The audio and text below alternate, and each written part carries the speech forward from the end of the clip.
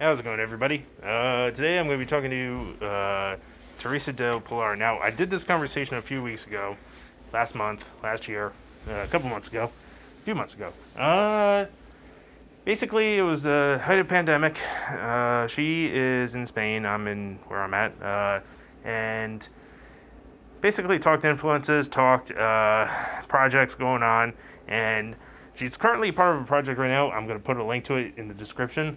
It's called Project Big Hype. Go check it out. It's on Kickstarter right now. Uh, Enjoy the ad.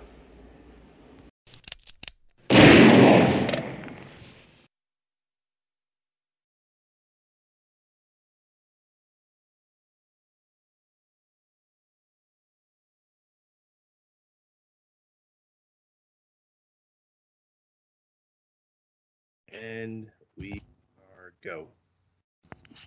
All right.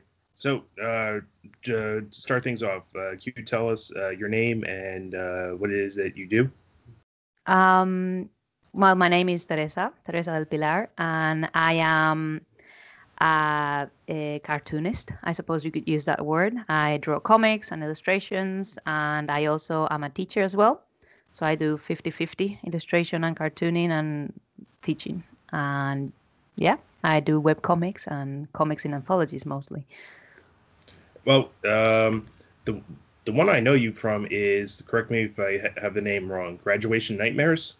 No, that's correct. Yeah, yeah. That is. All right, do you want to talk about that?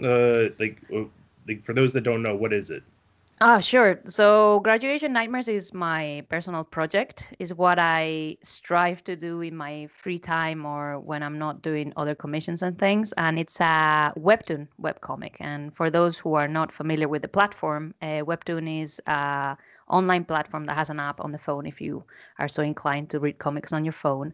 And it has a enormous catalog of free comics to read. And one of the many, many comics in that platform is mine, is Graduation Nightmares. And it's basically a graphic novel, but Okay. online. Now, I'm going to try and describe the story of Graduation Nightmare. Correct me if I'm wrong. It follows a young woman who is about to graduate, and it goes into dreams that she's having, and uh, it's half slice of life and half I don't know, self discovery or surreal surreality.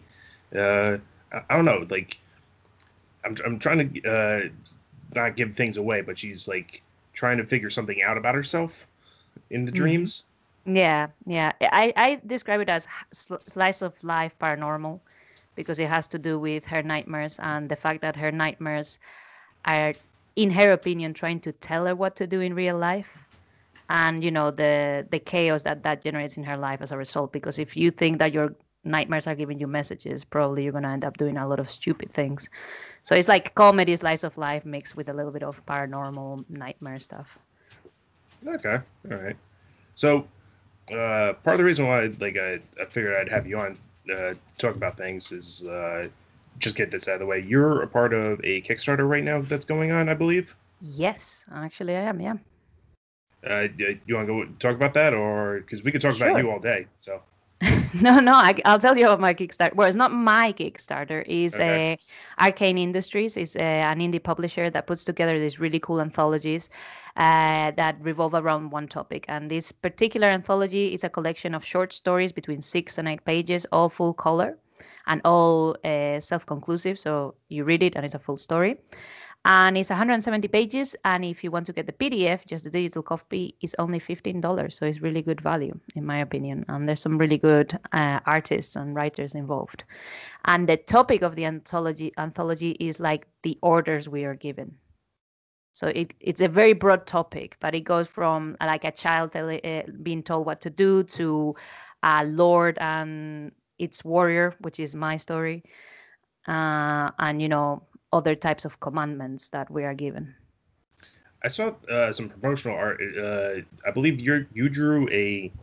All right, now I'm going to be saying this phrase a lot. Correct me if I'm wrong. Like a Chinese warrior dog. Almost.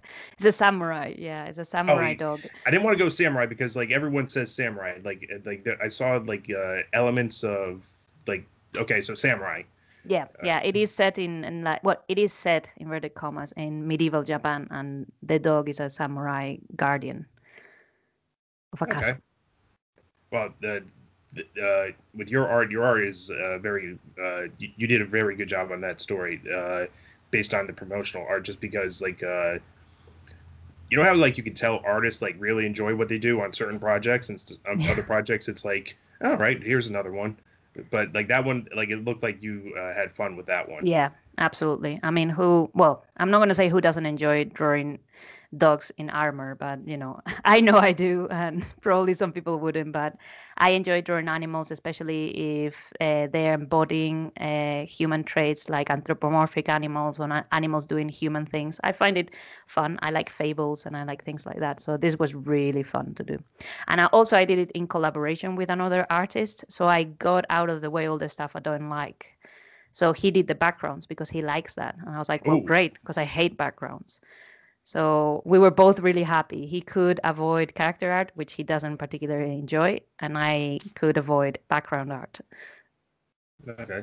Now, uh, to go back to basics a little bit.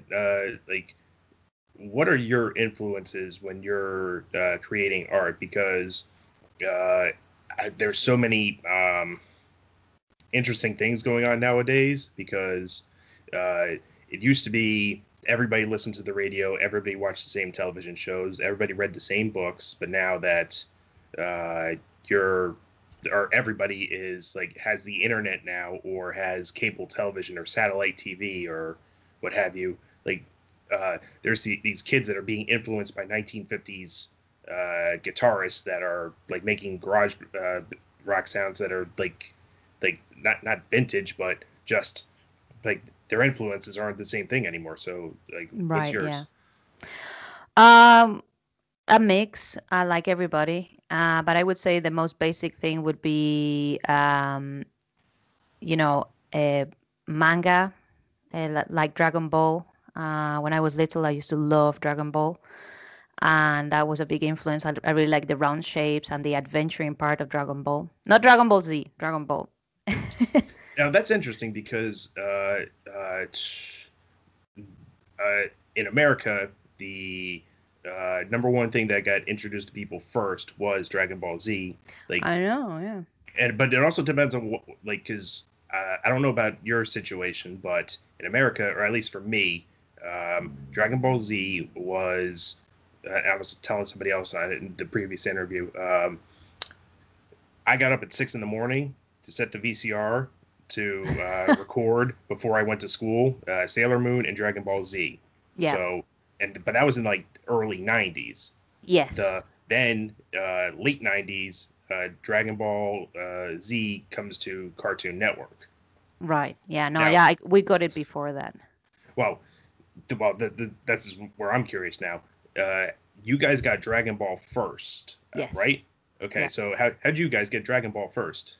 Well, I'm from Spain, and in Spain we don't have like a strong national cartoon industry. Like, and most of our cartoons as kids came from three sources. They came from France, and we got because the French make animation and cartoons, so we got a lot of French cartoons, and we got American cartoons, and we got Japanese cartoons. So it was always a mix. The television programming for children in Spain was a mix of those three sources, and yeah, it was very very different. But I tended to prefer Dragon Ball to anything other, like anything else. And in terms of comics, it was the same. We got American comics, French and Belgian comics, and Japanese comics. So those are like those three big areas of the world were my influences in different little shows and series. Okay, so like, you, I'm trying to like put my head around this because I'm trying to imagine what America would be like with an absence of comics, because um, having read like Marvel and DC for the longest time, and plus like we got introduced to manga like late '90s, Quite early late, 2000s. yeah. But like I'm something of a comics historian, and the uh, America used to have westerns. They used to have like romance comics. They used to have more than superheroes. Yeah, And yeah. and the older I get, the more stories that come out, the more like perspectives you get. You kind of get an understanding of how that happened. But like, I'm just trying to like imagine like what it would be like, because Well, like yeah. well, supposedly Japan got comics because of American GI. So, like, I don't know if that's entirely true or not because everybody had their own version of like sequential storytelling on paper. But Yeah. uh, Well, the way my understanding of it is that there was this Swiss guy. It was called Rodolph Toffer, and he was the first one to publish a comic book, and that was in the 1800s. And then after that, that got sent to America, and they started to do something similar, and then they influenced Japan. And it kind of like went round. There was something small in Europe that went to America because everyone was, going to America, immigrating to America, and then it went round back to the Japan. But then the funny thing about those things is that every nation or every culture puts their spin on things. So the oh yeah, way the Japanese or the Europeans or the Americans interpret the medium is quite different and quite interesting. oh, I just love the approach that Japan has taken to it overall. In that, as long as it fits, like I think they have genres, but I think their publishing is bent towards demographics. Yeah, Like they'll like target women and young girls. They'll target older men and what have you. And then they have Shonen Jump, which is like general audiences, but it's targeted like at young kids, not young yeah, kids, but like young like boys. yeah, that 13-year-old boy in Japan. But um, the the as long as the story is suitable for those demographics, no matter what it is, they'll put it out there. Yeah. But like I said, the more you hear about it, the more you realize, oh, okay, so there's caveats. But I don't know. America is interesting because like right now we have like a thriving independent market, and Japan doesn't have that, according to certain Mm. people I talk to. Not that much, no. Um, I mean, it's a complicated story, and I think uh, the way we understand things is very different. So the Japanese understand genre very differently. We understand genre in the West as like the type of story you're telling. So like if you go to a library of comics, you would say like science fiction, Mm. superhero. So they would separate like what is the subject matter of the story rather than who is it addressed to, which is the way Japanese comics are organized. Like, this is addressed or made for older women, older men, young girls, young boys, teenage girls, teenage boys. So they don't understand genre in the same way, and that's created some interesting. I think it opens people up to different types of stories in ways that they can't be open to here in the West. Now, do you count like all the West as the West? Because I was looked In at. the understanding of genre, yeah, we Okay. understand genre in a similar way. Not in everything, but I think we have points in common that the Japanese do very differently. Oh yeah. But like in terms of comics, like I always looked at European uh, tastes as like not just because the like it lacks of superheroes, but just like the approach because like French comics, like they look at that as I don't know, like novels more so. Like now, mind you, my knowledge of French comics is so very lacking at this point. Yeah. I only hear about the ones that are super successful or the ones that are super bad because that's the way importing works. Like you either get the ones that are so cheap because they suck, or they are so good and they are guaranteed. Like they had an audience over there, so they come over. Right. So, but the because when you go into the I don't know, do you in Spain are they called Bande Destinies or is it No, that's French. that's French? Yeah, yeah. But bande dessinée is like the general term we use in general in the whole world, I think, to refer to that specific style of French and Belgium. That then other countries can exploit that format and that style, but I think we generally call it BD as Japanese comics are called manga. It's just a way to refer to that general style. The big album in color with super large art, Hmm. self-contained stories, maybe 80 pages. That type of format is what people call bande dessinée. Well, I'm such an American that I actually assume that, well, all of Europe must do it like that or something, just because like I'm not hearing about so many other comics. So No, that's the dominant scene here in Europe. Yeah, the bande dessinée scene. But you have British comics, you have Italian comics, you have all sorts of comics okay. that work inside or outside of that format. But it is a format. It's the same like thinking about American comics as floppies. That is Hmm. the predominant format that is used in America, the comic book floppy. But not everyone in America does that. There's people that do graphic novels, or there's people that do hardcover books or different formats. But it is classically the format that is associated with that culture and that scene. Well, over the last 20 years, it's been interesting with floppies because me personally, I don't think they're going to die anytime soon. However, like it's called the comic book industry for a reason, and Yeah, like in terms of business, like it's harder and harder to. It's like you're going to charge $5 for a 32-page floppy, that is the problem. Yeah, they're and so bloody expensive. like I could see them like I've put out podcast episodes before. It's like if I were to fix DC Comics or any comic book publisher, like I would have like 10 books instead of 50, and just like you have the Batman book, which is the entire Batman family worth of titles, and it doesn't have to be 22 pages each, but it just Yeah, becomes they used to do it back in the day called Showcase, where it's like, well, this character's copyright is going to be coming up soon, so we got to have a really good story or any story to make sure that we don't lose the character. Uh, yeah, so yeah, you would get these, I don't know, Devil Dinosaur, which I believe is a Marvel property, but like you get the idea, like that yeah, thing from the '60s that still exists. So yeah.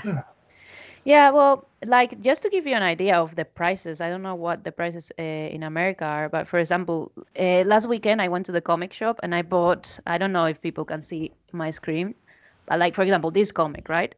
This is an 80-page color comic. This is British actually, but is the typical European format with the hardcover, really lush.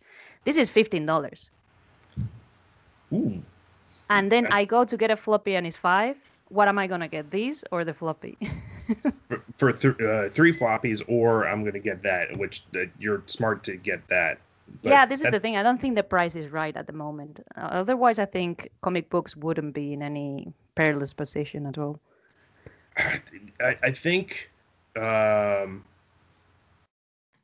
there needs to be like more of an emphasis on online comics, or even if DC had or Marvel or any of the Americans had like a webtoons page where it's just like, hey, these are our series. We're just gonna have like the scrolling, because I don't know if you've ever like, well, I know you've done webtoons, but uh, Like Comixology and that stuff. the Comixology I think requires more work than webtoons, because webtoons, the scrolling of it, you can have a single page be a Yes. third of an episode. So, but with Comixology, like it's still a lot more pages going into it. Mm, yeah. Yeah. I mean, there's a lot of work to do in terms of formatting, pricing, and distribution as well. I think one of the biggest problems of the American industry at the moment is distribution. Uh, Well, because, well, Diamond and all that stuff is a bit problematic. well, earlier this year when Diamond decided not to do their jobs, like mind you, like uh, it was the pandemic going on, so they're like, we don't want to like risk infection of our people. But mind you, like every store just collectively just like went like when Diamond announced that they were like pausing, and that just like I can only imagine how many shops like folded because of that. Because Right. even the big ones like got hit hard with that one. Everyone had to either find a way to make money or find a way to get books to people. But even then, like they had no new books coming in. Yeah. Yeah. So that is one problem, you see, like having this strange monopoly of distribution. That doesn't happen in any industry. Like you're just trying to, you have an intermediary taking the product to the consumers, and they have so much power. That's a strange situation that it's hard to understand how it happened. Uh, I understand how it happened because um, the I'll put it to you this way: every chance that comics in America had to increase their spread and increase their um, popularity, they did the exact opposite of what they needed to do. Yeah, So, like 1950s comes out, like the comics are like are these ruining the children or whatever? So, yeah, the comics code. so they put the comics code on there, and certain publishers couldn't function anymore because like EC at one point was the number one comic book company, and then they put the code on there, and it's like, well, they can't publish their stories anymore. Like they're like, oh, what have you? Then um, newspaper distributors stopped distributing the comics because they didn't sell it. Like the price point couldn't work anymore. Right. Now, mind you, I'm talking off the top of my head, so I'm probably getting a lot of this wrong right now. So take it with a grain of salt. But then the direct market comes out, and the direct market was all these individual comic shops that are dedicated to selling comics, and they only sold what sold. So westerns, romance, sci-fi stories, like they all didn't sell as much as superheroes. So everybody is like just focusing on superheroes. So that's what happens to like DC, Marvel. They really succeed, but then you have these stragglers like Archie or trying to think like there's a couple like Dark Horse came out in the 80s at the dawn of um, the direct market, and then it was just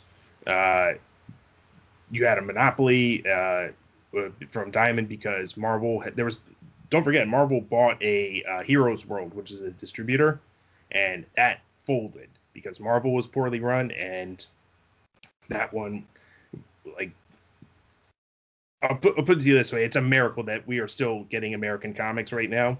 Thank God the movies exist because it's an impetus to keep them around for the Yeah. bigger corporations. Yeah. So there you go. And that would be a thing that maybe an opportunity right now to fix that about distribution. We'll see. We'll see what happens. Well, but here's the one thing I'll take away from everything: comics will never die. However, DC Comics, Marvel Comics, they Yeah. could. Like it'll be very hard to do, but it could happen. And Yeah. Yeah, it but would be very hard. but like there's people like you out there that are telling their own stories on webtoons, like and I don't. I only know of like one or two millionaire comic book artists. So like I can only imagine like that people who do it, they do it because they have to do it, and they do it because they really enjoy doing it. Right. Yeah. Yeah, I mean, at the end of the day, like we're talking about two things that clash but need each other, which is business. You need to run a good business in order to get that product out to people. Mhm. But you also need people that don't care about business and care about making the comics. And I think if you don't balance those two rights, you end up with a lot of comics that nobody can read because they don't even know they exist and they can't reach them. Or you end up with a lot of comics that have no heart because they're just being created for the market and not from creators. So yeah, I think finding the balance between those two is key. And having a platform such as Webtoons, which they take care of the formatting and the programming and everything, and I don't have to worry too much about it. And I just have to put my work in there and tell everyone, hey, it's here. If you want to read it, it's free. Well, did you ever read or watch Genshiken? The one about the club, the Yep. yeah, I read the first bit, but I haven't read the whole thing. Okay, I would recommend reading the whole thing only because They get a comic out, don't they? yep, it is the I don't know about the most accurate, but it is maybe the truest thing I've ever seen about like making comics or making a comic. Like, cause like there's all these like little things and like little discussions. It's like that you could definitely tell that because them going to Comic Cat 2 times or whatever. Like as fans, they're waiting in line for like hours in the baking sun in the summertime, trying to get into the convention. And then when they're actually like having the comic, and then they're sitting at the table, and it's like, oh man, sitting at this table is so hard or whatever. I just wish I could just like sit in a line all day and just like trying to get in here and just enjoy myself. Or Yeah. there's this one part like because this conversation reminded me of it. There's a character that is kind of slimy, kind of creepy or whatever. He's just going around to all the artists and he's just trying to get all the most popular artists to do one book together. And like he knows it'll sell, and everybody knows it'll sell, but nobody wants to deal with this guy. And that to me is comics because like there's this cause, I don't know if you're familiar with DC Comics' like founding history or whatever, but DC Comics started with the mob. A lot of things that start out like that. Yeah, I can see that being true. The yeah, because I've done it. I've tried to be a YouTuber for the last 20 years, and I just keep failing at it. but I just keep doing it because like I enjoy like moments like this where I get to talk to people, and the yeah, one of my original projects was talking about like the oral history of comics and just me explaining things. As some of it was pretty bad too because it was just like I didn't have as much knowledge as I have now.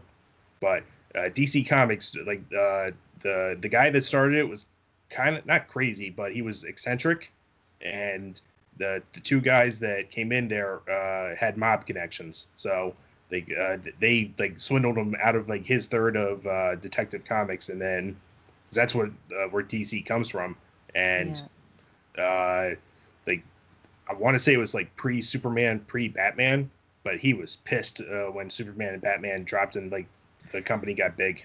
Oh yeah, there was a lot of dodgy dealings with um, IP and rights and things like that back then. It was all done very very informally, and then when you do things like that, people tend to be taken advantage of if they're a bit naive. Well, uh, there's that, and also like they didn't know that it was going to be as successful as it was.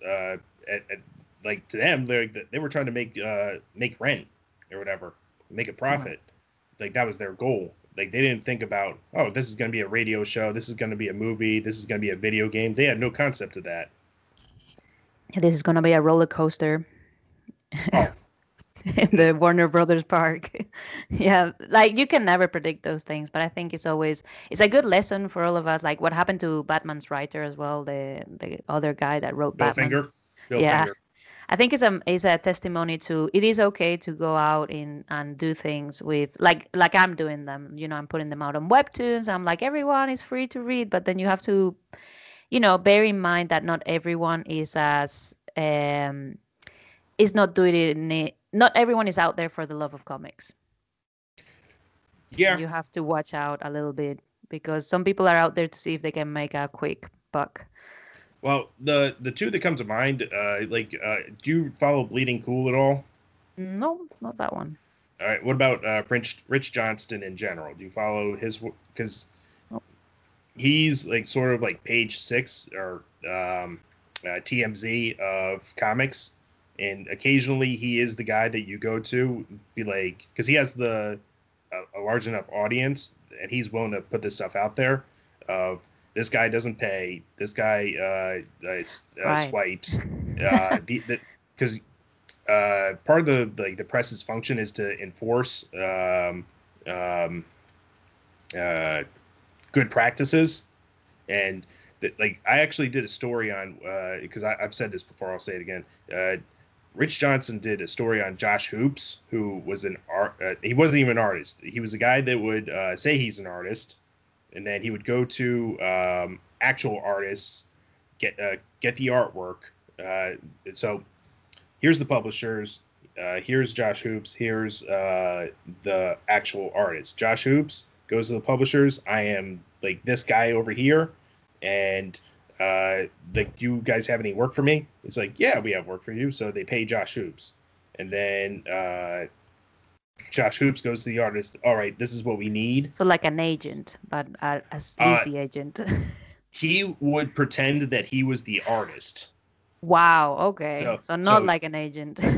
So he would pay the artist a little bit up front, and like just say, acting as the publisher or a commissioner or whatever. And so when the publisher would pay him, he would disappear. Once he got the most of the money, gone. So publisher comes out, hey, where's our pages?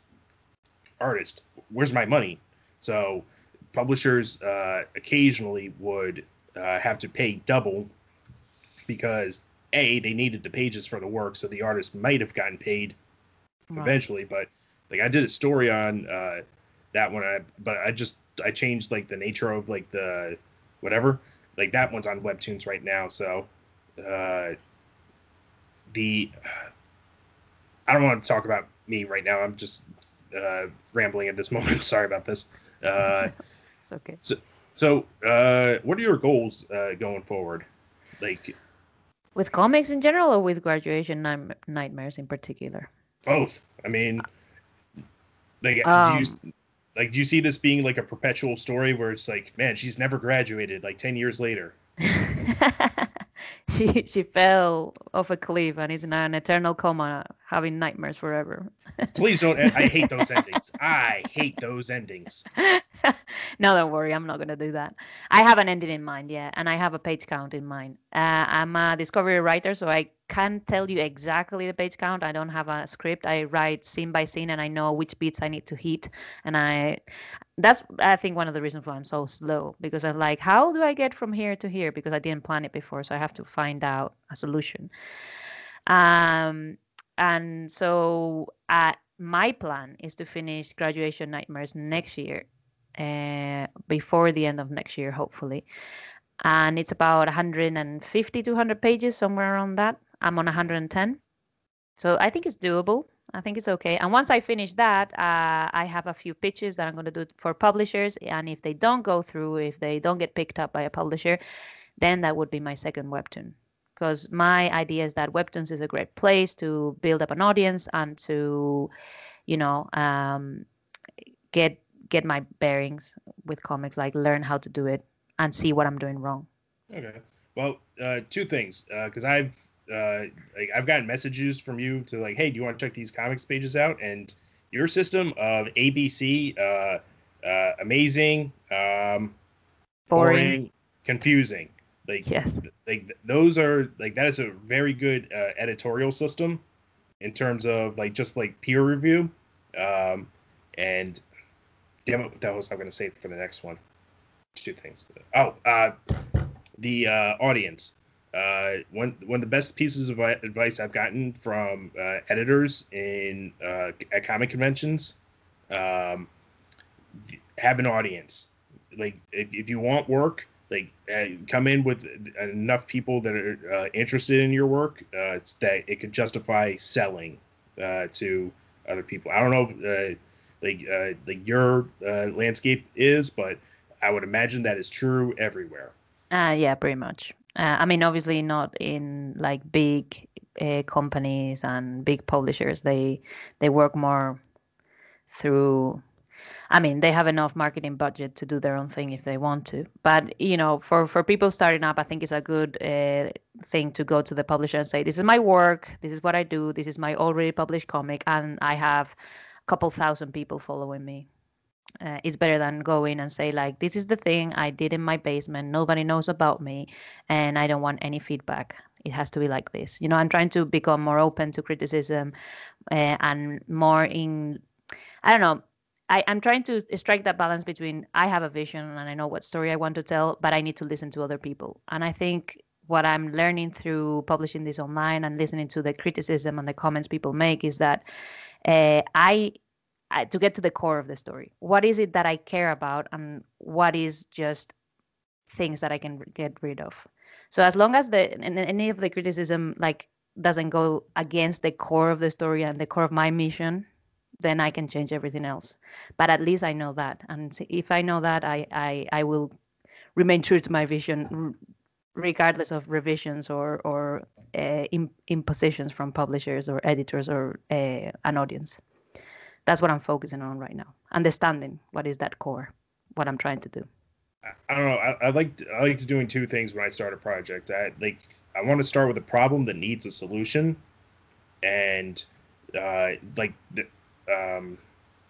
sometimes like that could be the first thing. Like it could be like instead of having an overarching story, like as long as you solve that initial problem, because that's what my favorite kind of storytelling is. It's like, all right, we solved the problem, but in solving the problem, we found out, oh, there's an even bigger problem going on right now. Are you a Warren Ellis reader by chance? A what? Warren Ellis? No, I don't read. Okay, he wrote a novel called Gun Machine. It's police detective story. The first chapter is about there's a guy with a shotgun that is terrorizing an apartment building. That is the problem. They solve the problem. However, in solving the problem, they become aware of an apartment that has 300 guns just arranged on the walls, and clearly that is a violation of. You're not allowed to have that many guns on the wall. So it's just weird. So they collect all the guns. They got to figure out whose apartment it is. And they have to test all these guns. Turns out a lot of these guns have a kill attached to them. So the rest of the book is just trying to solve, who is this killer with all these guns. So, that to me is what I aspire to, in that.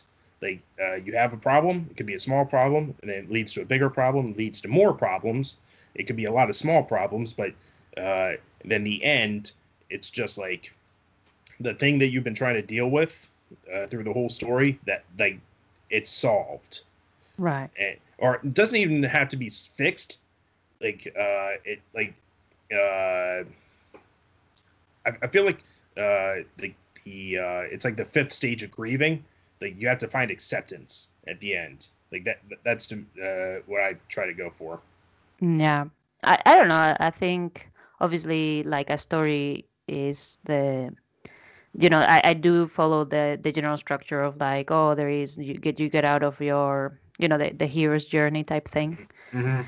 I do follow generally that thing, but I think for me the most important thing is what am I trying to say with this? Because sometimes, and it happens in real life as well, you open your mouth, you start telling a story, and when you end, you say what was the point in that? Even though it was a story with a perfect structure. When I read a Shakespeare story, I ask myself, is this one of his mature works or is this one of his immature works?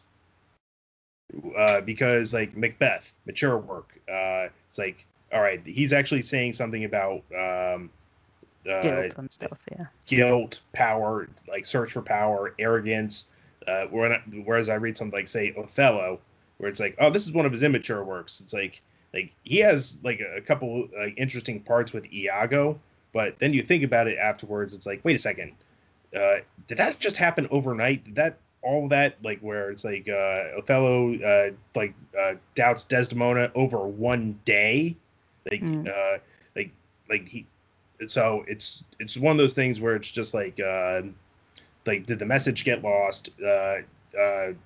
Alfred Hitchcock called it refrigerator logic. When you're at the middle of the night, you're going down to the refrigerator for a snack, and the light comes on, and all of a sudden you're wait a second, how did he get from there to there in 5 seconds when you knew it takes 20 minutes to do that? How does that happen? So I don't know. There's good storytelling, and then there's great stories. So I'm trying to strike that perfect balance where it's I'm trying to do both. I'm trying to have good storytelling and it be a great story. Oh, for me, I don't know if I'll ever tell a great story, but what I'm trying to do mostly is to make people like what I would hate is for people to read my story and say, what was the point in that? Hmm. That's what I would hate. And that's what I try to. I want people to finish reading a story and to understand what they get out of it. What was the story about without having to think too much. I don't know. Me personally, like even after all I just said, like I just want to tell a story. I want to tell a story for me that I haven't seen because I've grown up with so many movies, so many comics, and there's nothing worse for me than like a third of the way through, I know exactly how the rest of it's going to go. Like, like the sooner I know, like if I can look at a trailer and not have to see the movie, like there's nothing more drudgery than having to sit through that movie. Hmm. I don't know. I'm a compulsive rewatcher. I watch films over and over and over if I really like what they're telling me. So, for example, Jurassic Park, I probably have seen that film like 20 times. Hmm. And You can sit through that one. Like that's a rewatchable movie. yeah, Even if you know what's coming, it's just like the it's just fantastic. The yeah. characters, the theme, the music, the rhythm, everything. It's just like you end that film and you're like, yeah, humans should be careful with dinosaurs. You know, like Hmm. that's not it's not a moralistic story. It's not a, but it's like an examination of something that even me when I watched it as an 8-year-old, I understood what they were trying to tell me. They were trying to tell me like, science is cool and we can do a lot of cool things, but maybe we should think about whether we should do them or not, because then dinosaurs come and eat you. It's a very graphic representation of that idea. Well, there's that, and there's also like the park was safe. Like they were ready to open. However, one Newman and like cuts the power, and one storm, and Your uh, control is gone. Yeah. like just like one saboteur, one guy that sabotages it, and it's all gone. Like the that's all it takes. Yeah. 'Cause One saboteur and the lawyer gets eaten in the bathroom, and there's nothing you can do about it. I mean, it's oh, such a great film, and the characters are so iconic, and at the same time, so likable. I don't know. I like every single character in that film, even the ones that are not supposed to be liked. I like the lawyer. The lawyer is great. well, they're true to the characters. I mean, like the old man at the dinner table is like, man, like you guys are ridiculous. Like the only one that's on my side is the blood sucking lawyer, and Yes. because like that was the old man's problem. It's like I have the ability, we've done the work, we're ready to go, and then every scientist in there is just uh, like Yeah. nature This finds could. a way. Yeah, this could go tits up, and it's like, what? No, no way. How? So and we're in the middle of a tropical island. There's a massive storm coming. What could possibly go wrong? All right, Yeah. so go ahead. No, I was just gonna say that that is my thing. Like Jurassic Park, bit by bit, is a good story that solves a problem that tells you something. But at the end of the day, what you are left with is that feeling of wow, I know what that film was about. Give me 1 second. I want to kill this phone. Yeah.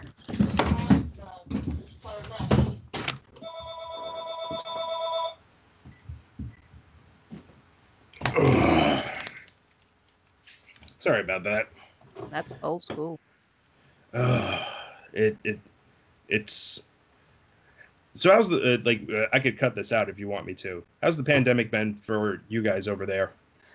Not great, but at the moment, not great. Yeah. I think the pandemic is not going great in a lot of places, but here in particular in my city is not going great. Where we are forbidden from leaving the city at the minute. Oh So boy, we can move inside the city, but we cannot leave the city. there's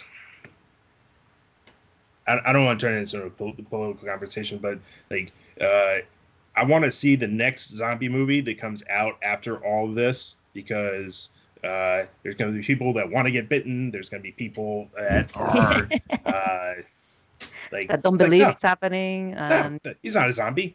the zombies don't exist or whatever. Like, meanwhile, there's a million zombies right around. It was like, they're fine or whatever. I feel like like the next zombie movie that comes out of this has to be a comedy. Has to be. Or at least has to be more psychologically realistic to what's happening right now. Like we understand better how people behave in these situations. Well, it's got to be people buying toilet roll. That's for sure. I've heard a lot of great theories on that one. Like me, I thought it was because they were panicking, right? Well, that's number one. But the reason why I thought toilet paper became as sought after as it was because they don't know where things are made. So everyone says we get all of our toilet paper from this country that just shut down. So yeah, but it happened worldwide. That's what I'm saying. Like everyone assumed that China makes the toilet paper, and it was ridiculous. I mean, it was really ridiculous. It was pretty funny. I almost ran out of toilet paper because of it. Well, we had a couple of days of a panic, like we have one roll left. What are we gonna do? Well, the panic actually led to an actual shortage because yes, exactly, yeah. Because like even because there were shortage because like right now in America, like if you go to places like they have a coin shortage because I don't know why we have a coin shortage, but apparently the mint like took a couple days off at a certain point, which I don't understand how that worked. But like things like this is what leads to conspiracy theories. Like right now, like there's a bunch of people out there saying that America's just going to get rid of cash, which what? Yeah. We're just going to everything will be digital, like there's going to be no reason to have cash anymore. Everyone's going to have credit cards. So people are hoarding coins because they think there's not going to be cash. There are a lot of things going on that like because every time there's always like a great upheaval or turmoil like there's always opportunists out there that are getting rich like even if there's not like we're just going to assume there are because that's how because like because you always hear about it 100 years later. It's like, oh, that family they own this company that made this profit because of the war or whatever. Right, you always hear about those, but so right now we're just like half-educated idiots that are just as like, oh yeah, this is how things work. This is probably going on right now, but we have no idea what the hell is going on or why. Yeah, it's like I think is the uncertainty because people don't know what's gonna happen. They try to do something, but like headless chickens, they're just running around doing shit because nobody knows that like you cannot predict what's gonna happen or how to prepare for it because we don't know. But people still want to prepare for it. That's what I think it's happening. It's like, oh, there's a deadly disease out there, and you or your family might die of it. It's like let's get toilet paper because they don't know what else to do. Well, the because social media has been really interesting, and because like it's made things worse and it's made things like a little bit better too.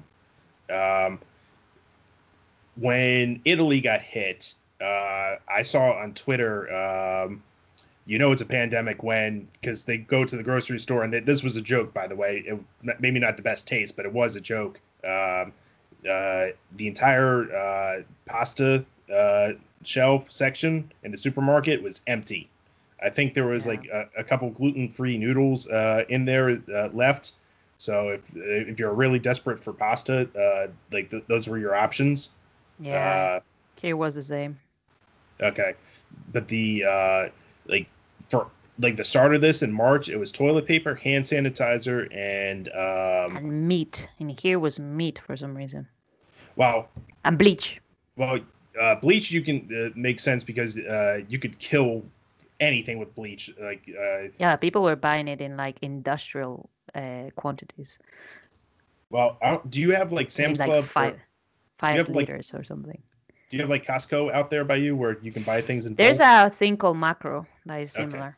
Where you have a special, but you have to have a card that you own at least a small business. But people get that card and buy for their families and stuff. It is so easy to get one of those damn. I don't like. I'm not saying it's easy, but it's simple enough because I know people that have those cards that Yeah. do not. Yeah. I know people. If I want to go, I know a person that has one of them cards. Yeah. Well, there was this one woman. She bought 2 pallets. Now, mind you, she could have used it. She could have needed it for a business because you have a lot of shaming going on in social media where it's like this woman won't answer why. Which, by the way, she doesn't have to answer why. She doesn't answer to any other person. However, it's a bad optic when Maybe she was getting rid of a body. Who knows? Listen, It's the best moment to do it in the middle of the panic. yeah, just everyone disappeared or whatever. It's like I don't know, I heard a news story where this one guy who was a park ranger, he went up to the mountain because when everything was starting to break in the middle of spring. Now, mind you, the Rocky Mountains, it's winter all year round in certain spots. Like at a certain elevation, it could snow during the summer and it could be gone instantly. Well, there was these campers. They were like, we're just going to hide out up here in seclusion. That we're just going to wait for all this to blow over. But they were camping in Walmart tents, like your like weekender special. That's what they were using, and it's like they were freezing to death, basically. Yeah, like they had to bring them all off the mountain because like 3 feet of snow and the tents collapsed. It was like, and they were stuck up there. So, like everyone like thinks they're a prepper, and then they realize, oh shit, we don't know a damn thing. Yeah, just I think those posters from the Second World War are very, the keep calm and carry on. Yep. I understand more than ever why those were necessary. Well, do you know the story behind that one? The tunnels, yeah, because they had to follow. Well, that poster actually got released after the war. Oh, really? Yeah, that poster was designed so that if the Germans had like landed on I always mix this up, British or English soil or whatever. If the British actually got invaded by ground troops and got taken over, they would have that ready to like keep calm and carry on. But I thought it was for the tunnels, right? It was. I don't know the whole story. This is what I heard. I heard it was not.